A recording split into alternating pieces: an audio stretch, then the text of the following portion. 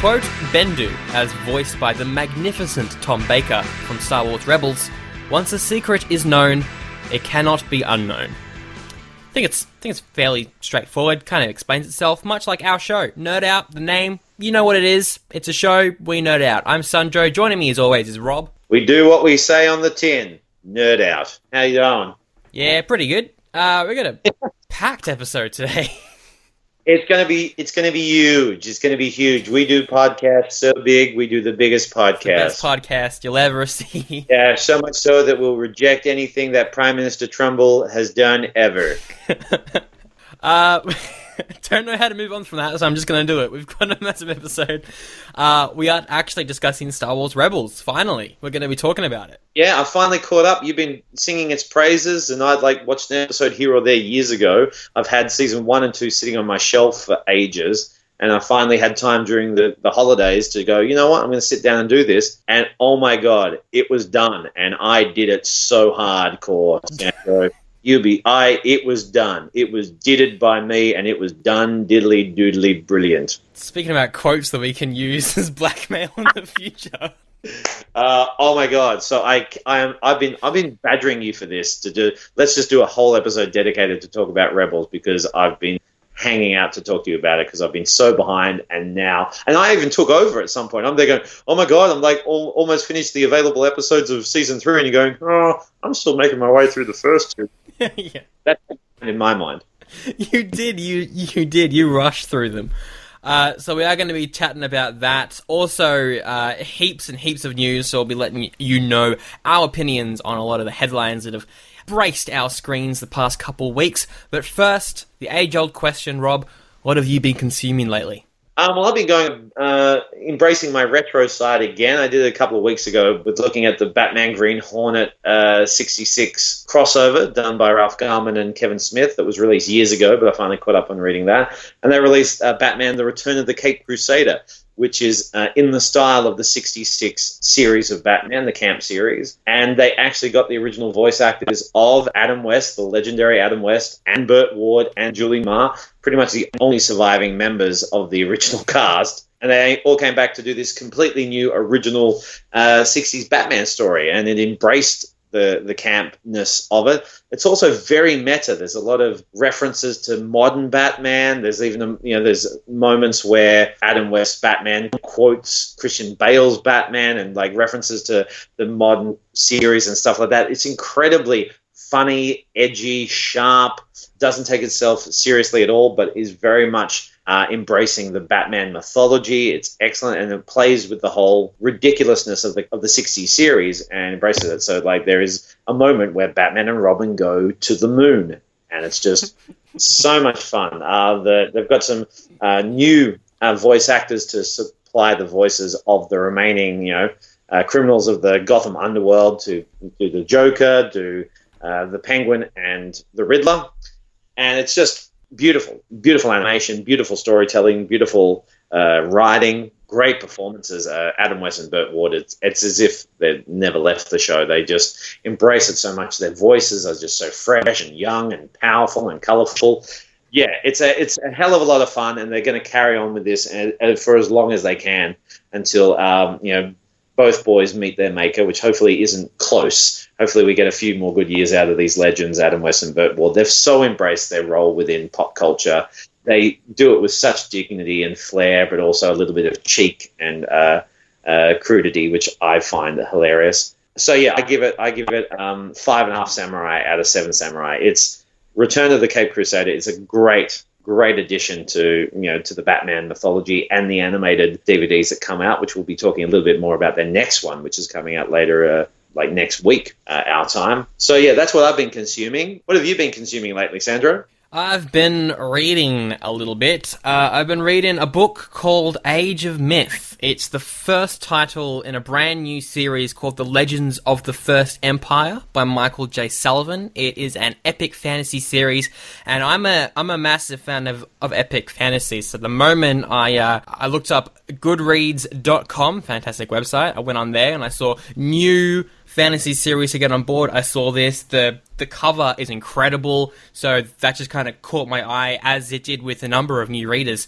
And look, it's a really cool book. It's technically a prequel to Michael J. Sullivan's previous novels, which go by their names of The Rivia Revelations and The Rivia Chronicles. So this is set 2,000 years before those. This is the dawn of, well, as it says, the First Empire.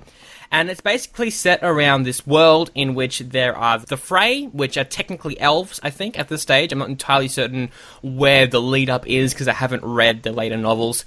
And the runes, or the humans. And the runes see the Frey as these gods, right? And the gods see the runes as they're just animals. The elves, they live for many, many years, and there's the whole storyline, like, they think of us as immortals the same way that ants think of humans as immortals. So there's this really cool dynamic with that. Basically, what happens is one of the, I'm just going to call them humans and elves at this point, there is one of them, and they go out into the forest, and they see one of these gods. And, well, they get into a fight, and they kill him. Gods are meant to be immortal. How did this happen? And that kind of kicks off this whole... it's kind of a war. I have just finished the first novel. It is the first of 5, although I think he's added on a 6th one. I'm not entirely certain at this stage. And with the first book, it's just, you know, setting up your characters, that type of thing, and it does it really well. This is a really interesting world. I don't want to say too much else, or else I will spoil it, but it is a very short novel. Compared to the likes of, you know, your Wheel of Times, which are quite long. This is only about 300 pages long. It really works like that, because the one issue that I have with Wheel of Time, as amazing as it is, the writer, he goes off on tangents a lot. There's a lot of tangents about people's clothes and what one person thinks of another person. Like, they spend, like, chapters on that type of stuff. In this, all that is just cut out. It's just the story, and it flows really well. There wasn't one single point in the entire novel where I felt bored. Some really nice twists at the end. This is one of the best epic fantasy novels I have read in ages. I'm going to give it a solid 6 out of 7. If you are a fan of epic fantasy, The Legends of the First Empire, Age of Myth, check it out. The second book drops, I think, in 4 months, so I'm very excited for that. That is a glowing endorsement. It's amazing to see James P. Sullivan is doing something with his time after he stopped scaring young children to keep his city energized. It's great that... Oh, sorry, that's Michael J. Sullivan, yeah.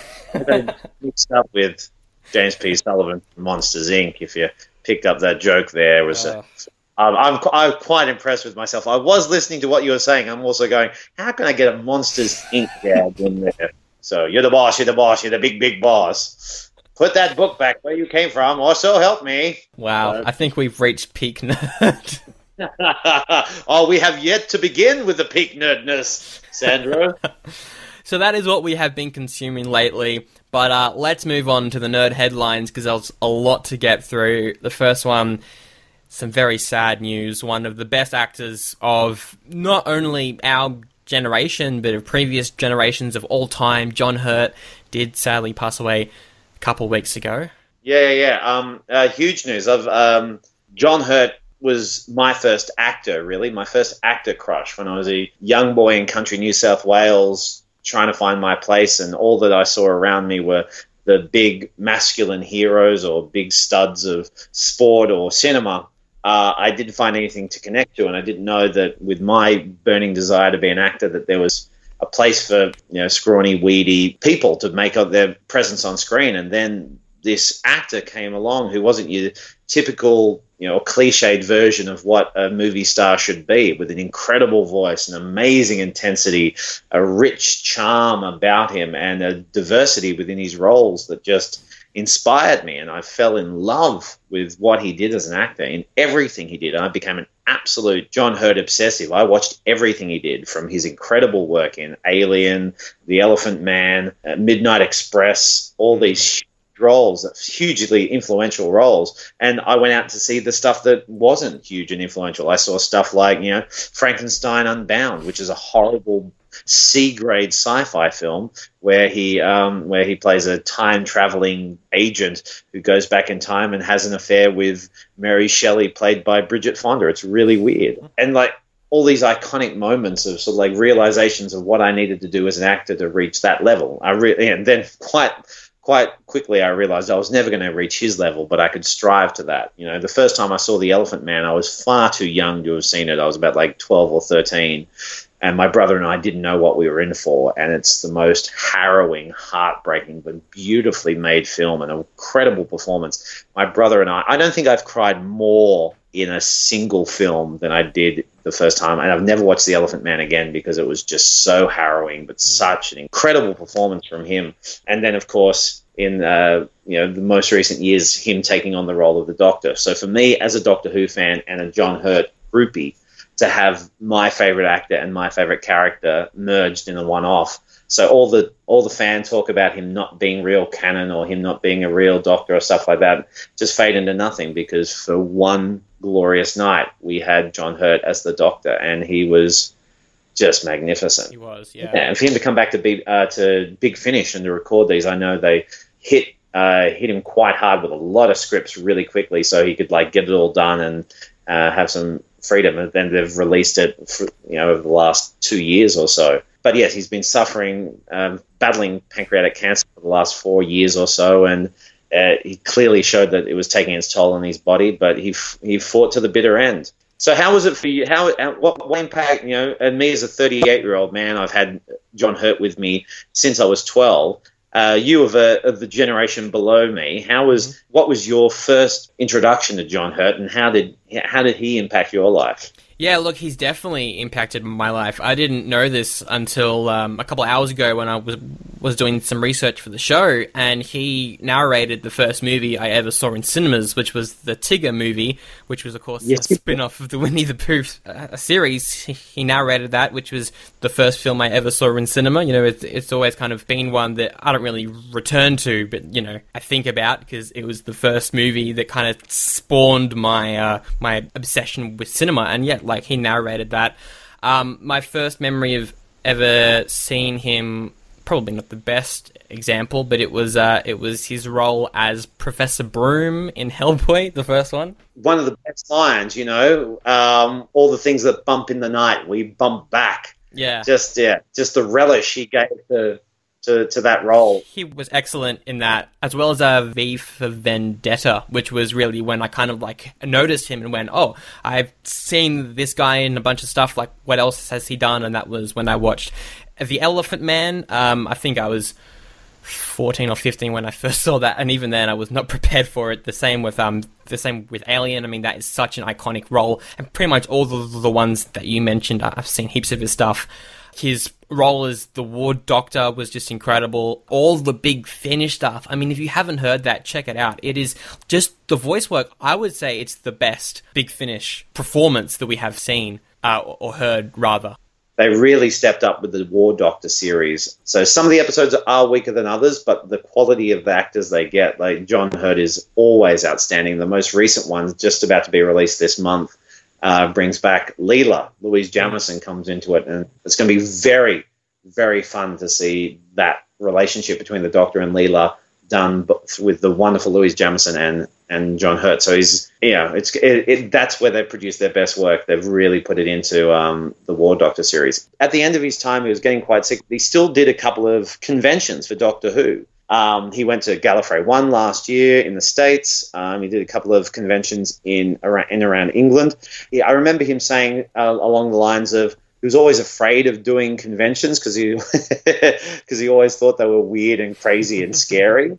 Why would I ever want to do that? But he said when he did these conventions, he said they were the most wonderful, caring, friendly, supportive environment, and a community that just was so loving of him, and he was just overwhelmed by that. So I thought that was a beautiful end to his career, to be involved in Doctor Who and to experience that love. And he would have felt that as well with his work in Harry Potter as well. Moving on though, some sad news that we did kind of see coming. Peter Capaldi has announced that he will be leaving alongside Stephen Moffat on the 2017 Christmas special. The conversation is though, who will be the next Doctor? Rob, what are your picks? I'm kind of sick and tired of the white guy in that role. I'm ready for a change. If I see another white guy in the role of the Doctor, I'm kind of gonna scream. So there's only one white guy who I'd accept in the role. Is just before Capaldi regenerates, something triggers in his mind and he has a flashback. and then we stop in that regeneration and we go back in time, and boom, we wake up, the screen starts, and there is McGann, Paul McGann, and we get Chris Chibnall doing Paul McGann's series of Doctor Who. Yeah. And it leads right up to the moment where he doesn't regenerate when he goes into, the start of the Night of the Doctor. So that is not going to happen. But I went, that's my pipe dream. That's the only way I'll be happy with a white guy in the role. I'd love to see Adrian Lester, who was the lead in Hustle and then left and then came back. Beautiful actor, wonderful actor, and who do great in the role. I've always championed Helen McGrory, a beautiful actress who played Draco's mum in the Harry Potter series, and she's done a lot of work in Peaky Blinders at the moment. Olivia Colman is always a great choice. She's David Tennant's choice as well, because they work together in Broadchurch. Richard, what's his name from the IT Crowd? Richard Aduar. Oh, yeah. Adoni. And Hayley Atwell, because I'm a huge fan of Agent Carter. She could be quite good, and she's expressed an interest in it. So, yeah, they're my choices. Who are your choices, Andrew? I've also jumped aboard the Hayley Atwell bandwagon. I have pretty much since she expressed interest midway through Matt Smith's run. But, I think that she's not really doing anything at the moment, and she would make a brilliant Doctor. Olivia Colman would be interesting. When I kind of think of her, though, I think of her as more of a Missy-type character rather than the Doctor. I don't know why, but I do. And she's like Bill Bailey. She's been completely wasted on Doctor Who with her previous appearance. She was in The 11th Hour when she played the human representation of Prisoner Zero. Such a wasted opportunity of an incredible actress. So yeah. My other front runner next to Hayley Atwell, though, I don't know how to pronounce his name, mainly just because my internet has, for some reason, stopped working aside from Skype. It's really weird. But the guy who is currently playing Black Panther, I know he's really busy at the moment, but I think that he would make a fantastic Doctor.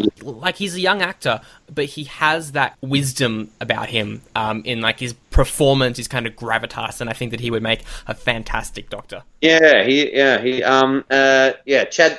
Boseman. Yes, that's it. Chadwick Boseman. He did very, very well. I was really impressed with, especially the revelation scene at the end when he confronts, the guy who killed his dad, and he went, "Oh, okay, I know what you're doing, and I'm not going to you're not going to escape what you've done by killing yourself." It was beautiful moment, and really well. So they've cast well with him. He could definitely bring the two hearts that the Doctor requires. I know a couple of the front runners in terms of the actual casting, though. One of them, I'm not familiar with his work. He was in the most recent James Bond movies, I think Skyfall and Spectre. But Rupert Grint is also being tossed around, which I think could be interesting. Again, it's another white guy, but he could work. We do know that Season 10 starts April 15th, though, so not too long to wait, and I'm sure casting will happen, I hope not before the season starts, because that would be a bit awkward. Yeah, they normally make they made the announcement last time, in August, so they'll get through all of Capaldi's time they'll just keep the rumour mill going, but they won't start doing any serious talk about Revelation until June. So at the end of June, so July, August, they'll start pushing it hard. They'll probably have him or her cast around about May, or they're probably even looking at it now, but they won't start doing serious pushing until July. All right. Moving on from Doctor Who, though, another guy has left something. Ben Affleck is no longer the director of The Batman. Guess he just got sick of being asked about it. He is still the writer, the executive producer, and, of course, Batman, but he is no longer going to be directing the movie. That means they're going to have to get in another director. Look, I'm really worried about this film now, because the best thing that this film had going for it, yes, Ben Affleck was the best part about BVS and next to Wonder Woman, but is this a bad thing? Because DC had never really nailed it with their directors. As of this stage, of course, it's probably more due to studio interference, but now with no Ben Affleck in the directorial role, that means they're probably going to be able to push around the director quite a bit. So I'm worried for the movie, got to be honest. What about you? Yeah, it's a big shame, and it's a big blow for the Batman film. There were rumors going around that they did pass around the most latest script to one of Argo's co-writers, which was a good sign, a positive sign. But then it just came out of the blue. Affleck says no, and that's the thing. Getting in quality directors is going to be tough because there's such bad blood out there. But it's clearly a sign, and what I'm afraid what's happening with Doctor Who is, yes, it's that corporate interference. It's the people who handle the money, who handle the business, who don't really have a sense of creativity, of style. They're stepping in and looking at numbers and dots and zeros as opposed to color and shape and emotion and tone and all that type of stuff that needs to be addressed. Yes, it is show business, but it's also the show part of it as well. And especially in the DC world, you can see the business side of it, so much more than the show side of it. Yeah, we will have to wait and see with that one. There's still no release date. 2018 was being tossed around a bit, but I don't think they're going to make that. I'm thinking maybe 2019, probably the same year as Justice League Part 2. But yeah, there we go. Some very disappointing news there all round. Move on to people joining things rather than people leaving things. We have the leads for the yet another Marvel television series. This one's Cloak and Dagger. It will be joining Agents of S.H.I.E.L.D. as a part of ABC week to week. They have cast the leads for Cloak and Dagger, which is kind of like a mutant. It's like a New Mutant, two young teenagers doing mutant things. I've never really read it. It's one that I've meant to read. It sounds fun. You're selling it really well. They have cast two young teenagers in the role. Olivia Holt is one of the leads who have been cast. She's best known for the Disney XD musicals, so all the kids shows in which they sing. She put out an EP last year. It'll be interesting to see what she brings to the table. But Audrey Joseph has been cast as the male lead. You may know him from The Night Of. They've got a HBO actor in there. That's pretty much the only thing he's been in aside from Run All Night. He had a very, very small role in that more recent Liam Neeson film. It's an interesting cast, because you're getting someone who is in, The Night Of, but then you're getting, that sounded really weird, but then you're getting someone from the complete opposite of all that, from the Disney side of things. So it'd be interesting to see if they find that middle ground and make the show work, because I don't think it will, to be completely honest. But yeah, that's an interesting show. Marvel's Cloak and Dagger will be out 2018. I wouldn't say I'm looking forward to it. It's Marvel, so I'll watch it anyway. But, what do you think, Rob? Well, yeah, if whatever happens, we'll see how we go. I have no idea about Cloak and Dagger as a comic book series. All I know about it is as a movie from the 80s I grew up watching with Dabby Coleman and Henry Thomas from E.T. called Cloak and Dagger. That was a pretty cool film, and I watched that in the 80s. That's all I know about it. Bring it on, Marvel. We'll see how that goes. Also, new television announcements. John Wick. This is just funny to say. There's going to be a young John Wick origins story TV show. Yeah. For some reason. The movie was good. I'm looking forward to the second one, but do we need an Origins TV show? I don't think we do. No. I'd go so far as to say I don't think we need a John Wick story at all. So, really? But we're getting two movies, and so to get a prequel sort of like seems rather excessive and providing stuff that wasn't really needed at all. It seems kind of like the news that they're also working on a Taken prequel. So I don't know what's going on. All these action franchises are getting TV show prequels for some reason. Yeah. We got 3 Taken films where one was fine, and now 3 Taken films and now a prequel TV show. And John Wick, we're getting a second film and a prequel TV series. This stuff we don't need. This money could be spent on getting Agent Carter Season 3 up. Yes, yeah, exactly. And one final bit of news now. STD's in trouble. That's, of course, Star Trek Discovery. They have changed their release date. On the trailer, they announced that it wouldn't be coming out in May 2017. It would just be coming out in 2017. So, doesn't seem like NBC... Is it NBC? Yeah, it doesn't seem like NBC really know what they're doing. This is the 4th reschedule that this show has had, which is a real shame, because I was looking forward to this to come out in May, around the Game of Thrones time, but looks like it's not going to be happening. Well, so. I feel a bit sorry for the Star Trek franchise. It had such a bold start in the 60s. It then faded into nothing in syndication and, became a bit of a joke. Then with the success of the Star Wars movies, they said, let's bring this back. So then they made whatever your opinion is of the odds and evens Star Trek movies, the Star Trek films, the classic Star Trek films, is how I got into Star Trek, and I adored them, all 6 of them. But yeah, then their success in the 90s with not only Next Gen, or 80s and 90s with Next Gen, then Deep Space Nine, then Voyager was, a real capital, time for it, especially then with the Next Gen movies, which were very good but faded with Genesis. But now, because the rights are split, there's rights with Paramount, but also with the company that makes and Bad Robot, who've got the rights to the film reboot, so that it's torn between 2 companies. So there's no cohesion. So when the 50th anniversary of Doctor Who came out, BBC were on top of it. They had we had very little episodes back then, so we had the second half of season 7. But there was all this promotion. The missing episodes came out. There was the Night of the Doctor. There was all these big moments. The commercial they released going through everything was, of course, huge. And Adventure in Space and Time, all this big stuff. It was all one vision, one opinion, all working together.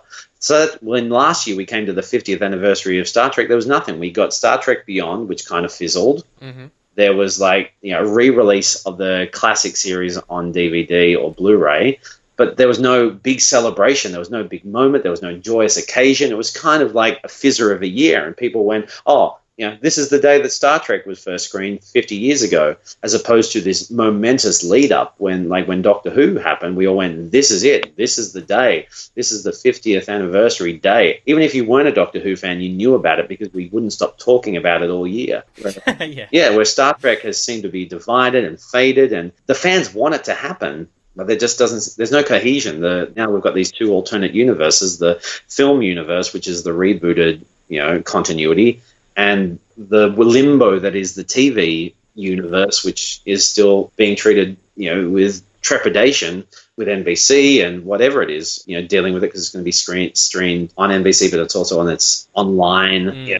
It's like their version of iView. It's their online catch up. That's where the show's gonna be, which is weird because that's what they did with Class, and Class was a loss for the company. And it's Star Trek, so they're not treating it with respect is the one thing that really annoys me, because the great thing about Star Trek is that, as you said, the movies, Next Gen, Voyager, Deep Space Nine, they were treated with respect. Even Enterprise, to a certain extent, they pushed that like crazy. But then with this, it's kind of like we've gotten 2 teaser trailers, one at Comic-Con, obviously, and then one now, which is just kind of like a behind the scenes of the props for the first episode.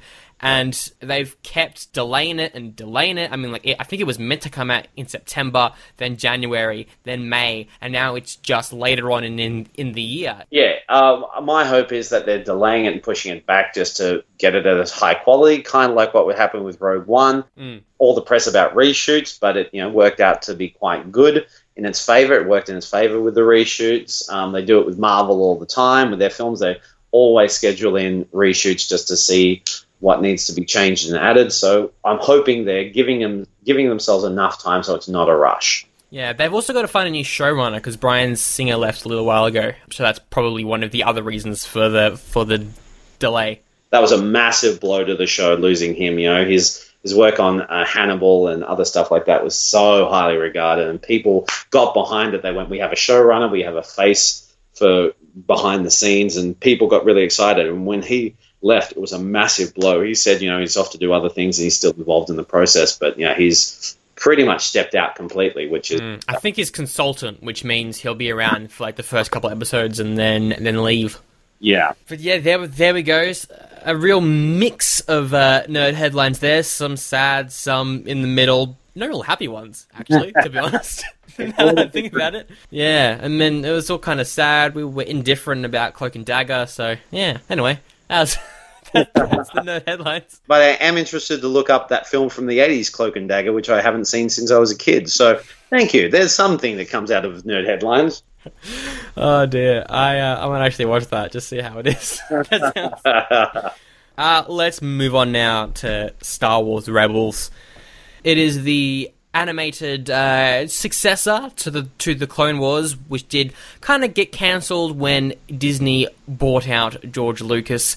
They got the final, I think it was like half of the 6th season out on Netflix, and then they converted the rest into unfinished episodes. There was a comic run about Darth Maul and a really good novel that came out, but this was the one that kind of took over. It's set 5 years before Episode 4. We have Star Wars. I'm giving you the death stare over the Skype line. I can feel it. Yeah. So Star Wars Rebels was a show that I pretty much doubted the moment it was announced. The characters looked a bit weird.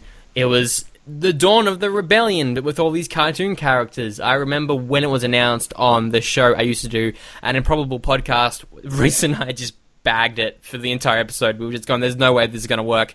And I stood by that throughout the first season. I never watched it until the news that Ahsoka was in it. When that came out, I went, oh, okay, yeah, I'm going to have to watch this, because she is probably the best part, aside from Obi-Wan and actually adding depth to Anakin from the Clone Wars. She was just one of the best parts of that show. I saw episode 1. Not episode 1. I saw season 1. I also saw episode 1 and was rather disappointed. But no, I saw season 1. And it was a bit of a slow burn, but once it really got going, it was a great show. And the moment I saw it, I went, okay, going to watch season 2. Rogue One came along. I recommended it to you, and then your journey began. Yeah. I was a similar thing. I was when Clone Wars was cancelled, I was kind of like, I've got all of Clone Wars, and I'd always chuck it on every once in a while. The great thing about Clone Wars and with Rebels now, they kind of make the prequels work. They do, don't they? Yeah. Yeah, and they accept what has to happen because Lucas accepts it, and they actually work it into a workable fashion. All the clunky stuff like the clones being Tamura Morrison with Kiwi accents is kind of explained here, and then in the Clone Wars, each of the clones, in the end, under their helmets, they find an individual persona within the fact that they look exactly like the same person. But then the Rebels coming through, I didn't realize that the creative team behind Clone Wars carried on. So you had David Filoni, and Simon Kinberg and Greg Weisman. These guys have carried on with it, and so you can see their influence. And you don't really see it in the first season, but it starts to flourish more in season 2. But what I like about Rebels is it starts small. It starts really small. It takes you a while to get into it, obviously. But then it makes sense the more you watch and the more you see. So it focuses on, as you said, 5 years before Star Wars, A New Hope. Yeah. I say that gritting my teeth. We meet this crew, the Ghost, the crew of the Ghost, this wonderful ship that becomes a home. It really is, I compare it to Firefly. It's really what Firefly should have been. Firefly was ahead of its time. It was never going to be treated well because it was on a commercial network, and it was always going to be treated badly. But I'm there going, this is what Firefly would be if Netflix, if Stan, if all these online platforms were around back then. Serenity would have, and Firefly would have just shone and just flown beautifully in those. And this has been given to do because it's on their, their Disney XD, channel. So the voice cast is great. You've got great characters. So there's Ezra in the lead. You've got Kanan, done by Freddie Prinze Jr., who's doing great work in that. Yeah. He is known as The Last Padawan. There is a canon comic book series, 12-issue long run, which I read yesterday, actually, called The Last Padawan, and it just adds so much depth to him. He's a really cool character in this almost mentor role, except he never really finished his training, so he doesn't know everything, which I really like. He's only got a certain amount of knowledge, so it's kind of like his training was incomplete. So he was there when Order 66 came out, the famous Order 66 in Revenge of the Sith, where all the clones were activated to kill the Jedi. And, of course, where Anakin Skywalker became a baby killer. And within that Kanan survived and ran and fled. And so the survivor guilt, much like Eccleston in Doctor Who as the Ninth Doctor, that guilt of running away as opposed to standing up for his rights, thinking he's the only one left, having to hide his, legacy that he hides within him is was beautifully realized. And they took their time. The first season is just about them on their ship doing these little odd jobs here and there and helping out the rebellion in a very small scale. Because at that point, we don't know much about the larger rebellion until at the end of season 1, they start to incorporate themselves into this building rebellion. So it's a great natural progression. But in that first season, it's all very quite small. You've got Sabine there, who's a Mandalorian, and we actually see more of the Mandalorian culture, which has only been talked about with Boba Fett having the clothing of a Mandalorian, but isn't actually a Mandalorian. It's a clone from blah blah blah blah blah. Anyway. Yeah, they did some Mandalorian stuff in the Clone Wars, which they do reference in the most recent season. But those Clone War episodes were always kind of my least favorite ones because they were all about the politics and stuff. They kind of pushed that to the side with Rebels, which I really like, and focus on what Mandalorians are, and that is a very, very, very violent race. Yeah, very violent race, and it's just really insane to see Sabine come out of that. Hera is incredible. I've never really liked that race of alien. The Twi'leks? Yeah. They've never been really evolved. I always saw it, especially with the Jedi in Revenge of the Sith, was just a scantily clad woman with a lightsaber, and I thought that's a little bit demeaning. She was really cool in Clone Wars and a bunch of the comics, which was where I quite liked her character. But yeah, you're right. If you just watch Revenge of the Sith, not great. She's in a skimpy outfit and gets shot by clones, and they just keep shooting her. You're just going, stop, she's already dead. Yeah. But yeah, with Hera, we get time for her to develop, and she's an amazing character. Hera is the captain of this ship and keeps everyone in line. Zeb's even great. Zeb's a wonderful character. And Chopper. Chopper is, you thought you couldn't find another more adorable droid than R2 or even BB-8. Chopper's down and dirty and, selfish and, and bad talking. I swear he has like a Brooklyn accent if he ever spoke. Yes.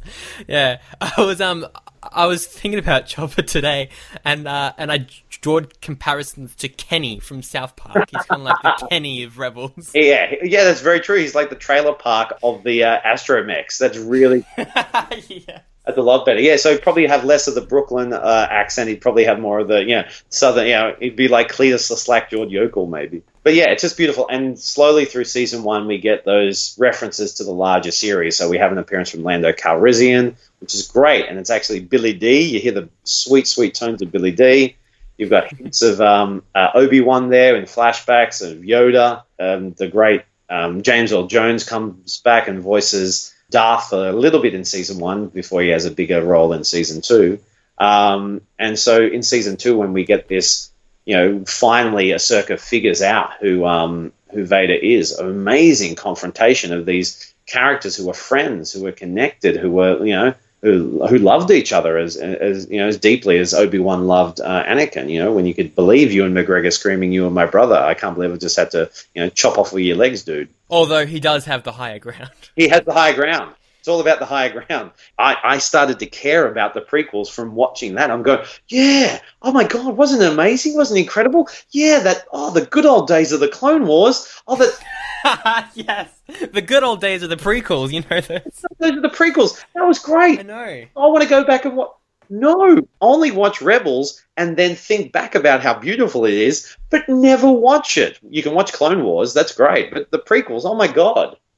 Yeah, and that is like my favorite part about Rebels. The one thing that I absolutely hated about the extended universe just being ripped away was all that prequel canon. That is probably, I know it's a controversial opinion, but that's probably my favorite era when it comes to Star Wars. I never really got into the New Republic, the New Jedi Order. I was all about the Old Republic. I love that stuff. And the great thing about Rebels is it brings all that into this middle ground era, yet also incorporating the rebellion, Darth Vader, and all that. It's this great middle ground in the lore, which I love. Yeah, it's incorporating all this stuff, which is now becoming a part of the cinema world as well. Like the Hammerhead cruisers was introduced in Rebels, which were used in that iconic scene in Rogue One to knock out the Scarif shield generators.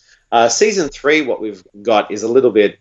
we've had issues with it. They've introduced Grand Admiral Thrawn, who is... he's great. He's great. He was a iconic character from the Terry Brooks series, which came out, Heir to the Empire, which was for a long time the canon after Return of the Jedi finished. Yeah, he's really cool as this very smart guy. A lot of the Imperial kind of soldiers, I mean, we have Kallus is kind of like the overarching Imperial villain, and Kallus has had a great arc in Season 3 as well. Yeah. But Thrawn kind of comes along and he really understands how these rebels are working, and it's this really cool power play as well with like him and all the other Imperials.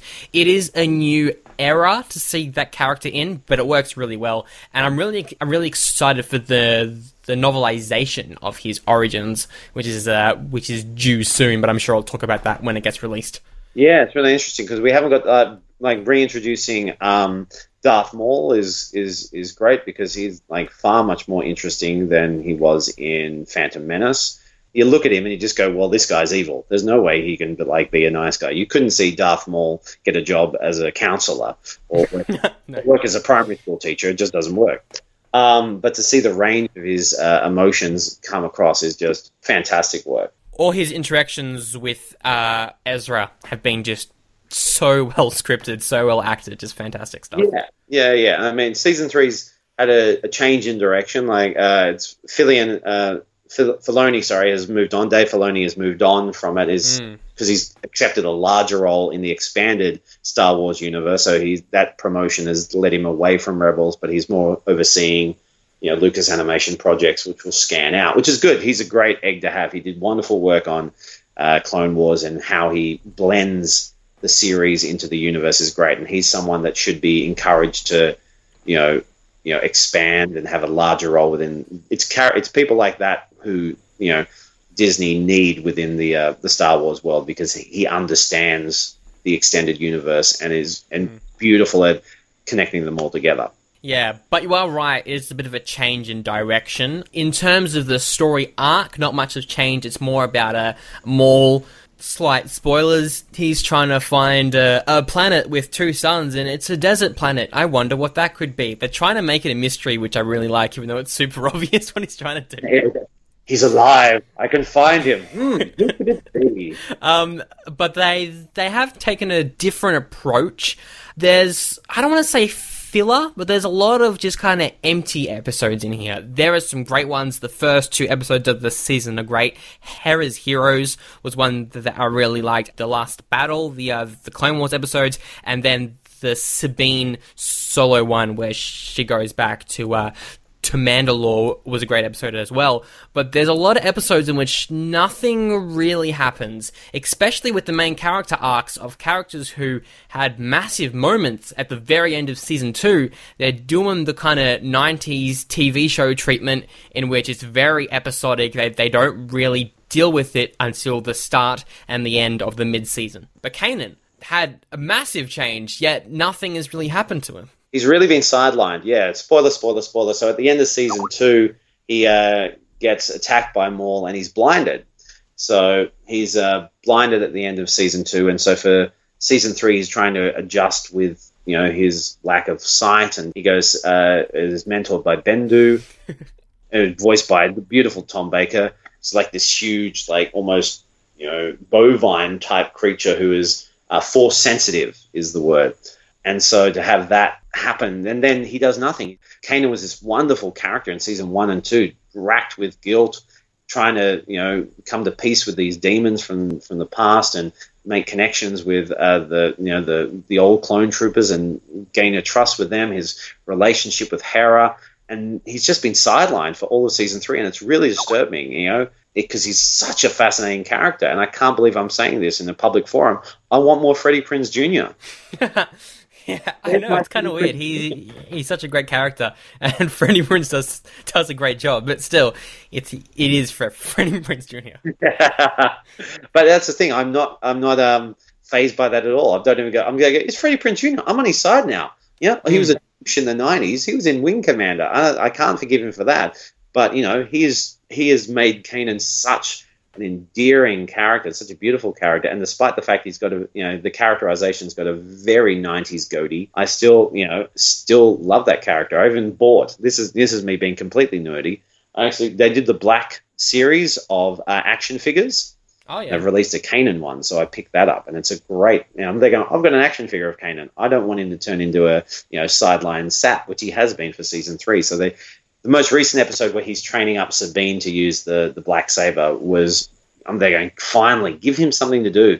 Let him breathe. You've blinded him. Now, make him better because of that. Yeah, this was kind of the same thing that I noticed with season 2, though, which is why I'm not as upset about it as I think you are. And that is that with season 2, you kind of had that as well. Some characters were sidelined for the first half, but then for the second half, they really shone. I mean, like, Zeb's storyline in that second half of season 2 was excellent. So maybe that's what they're doing with Kanan.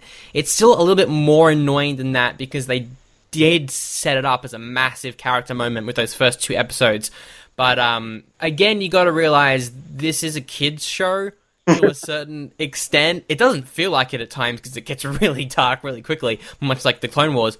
But this is kind of a kids show, and kids normally don't really notice those types of things. So you kind of got to give it leeway a little bit when it comes to that. And that's what I'm liking about it. That's what the original Star Wars films were. They were made for, kids and families, but they never, talked down to them. And then Lucas, had his own kids and then backed off on everything. So it made it more slapstick and more cutesy. Even the Ewoks, I appreciate the Ewoks. It's good to finally talk about it because I've had no one really to discuss Rebels with, and it's just such a joy to go into nuances, details about having Frank Oz back and having those little cameos from Yoda was beautiful.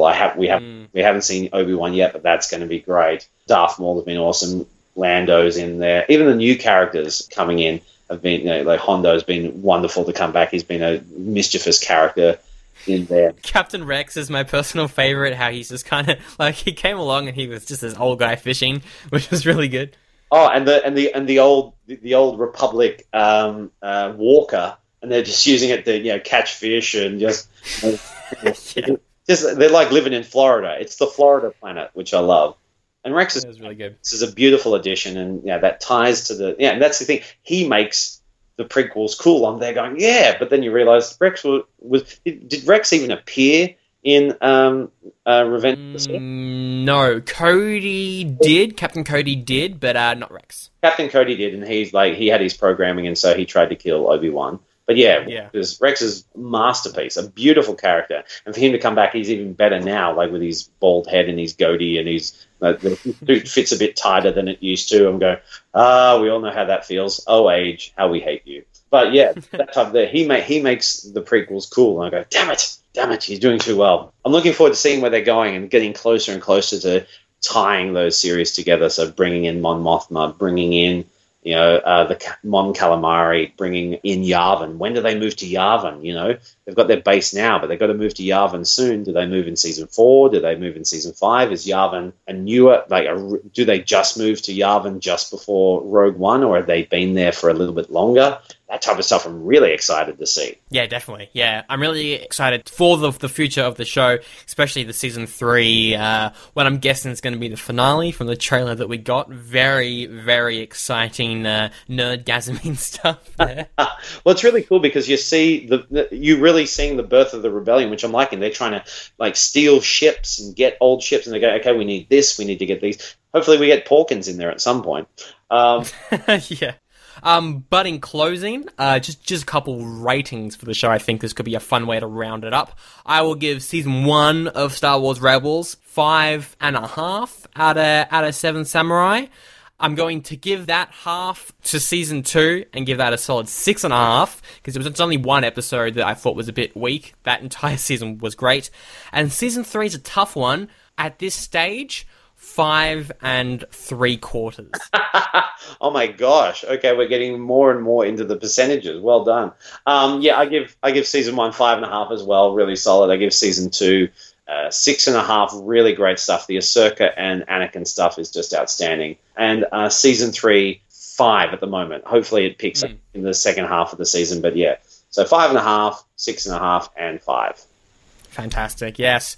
And yeah, if you haven't seen Rebels, I hope that we have convinced you to jump on board, because, I mean, it's great. It really is. It really is fantastic. If you hadn't picked it up, we think it's pretty good. But yes, have you seen Rebels? If you have, let us know what you think. You can, of course, send us an email, feedback.nerdout@gmail.com, or just send us a message on Facebook. Those links are in the description. And as always, if you have anything you want us to review, just send the title over. We'll check it out.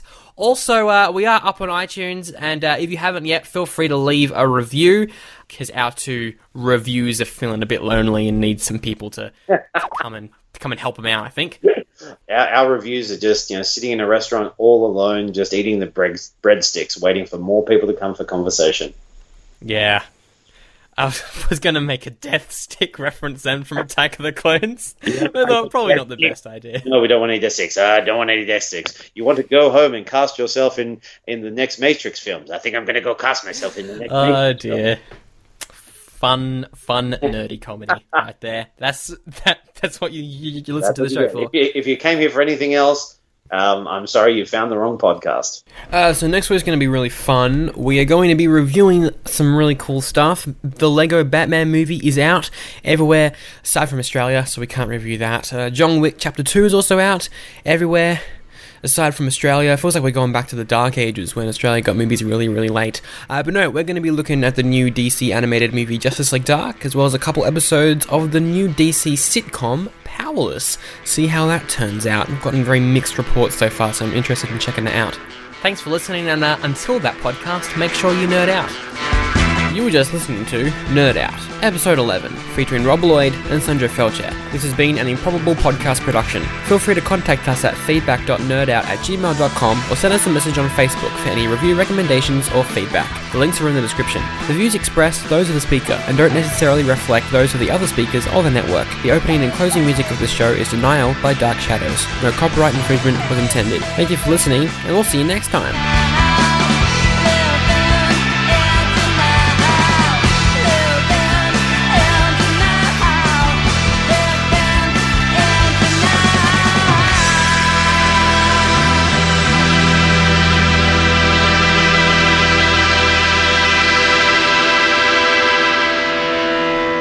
Oh, it's been recording already.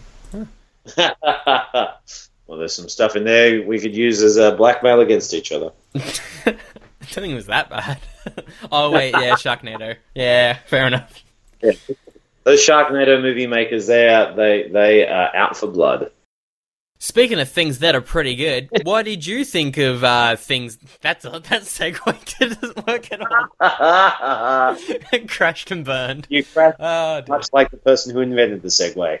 Oh, that's getting a bit dark all of a sudden. Yeah, he actually fell off a cliff. Because, Yeah, wow. There we go. Good thing we'll cut. Nerd out. We go from politics to nerd and then to grim ends of inventors.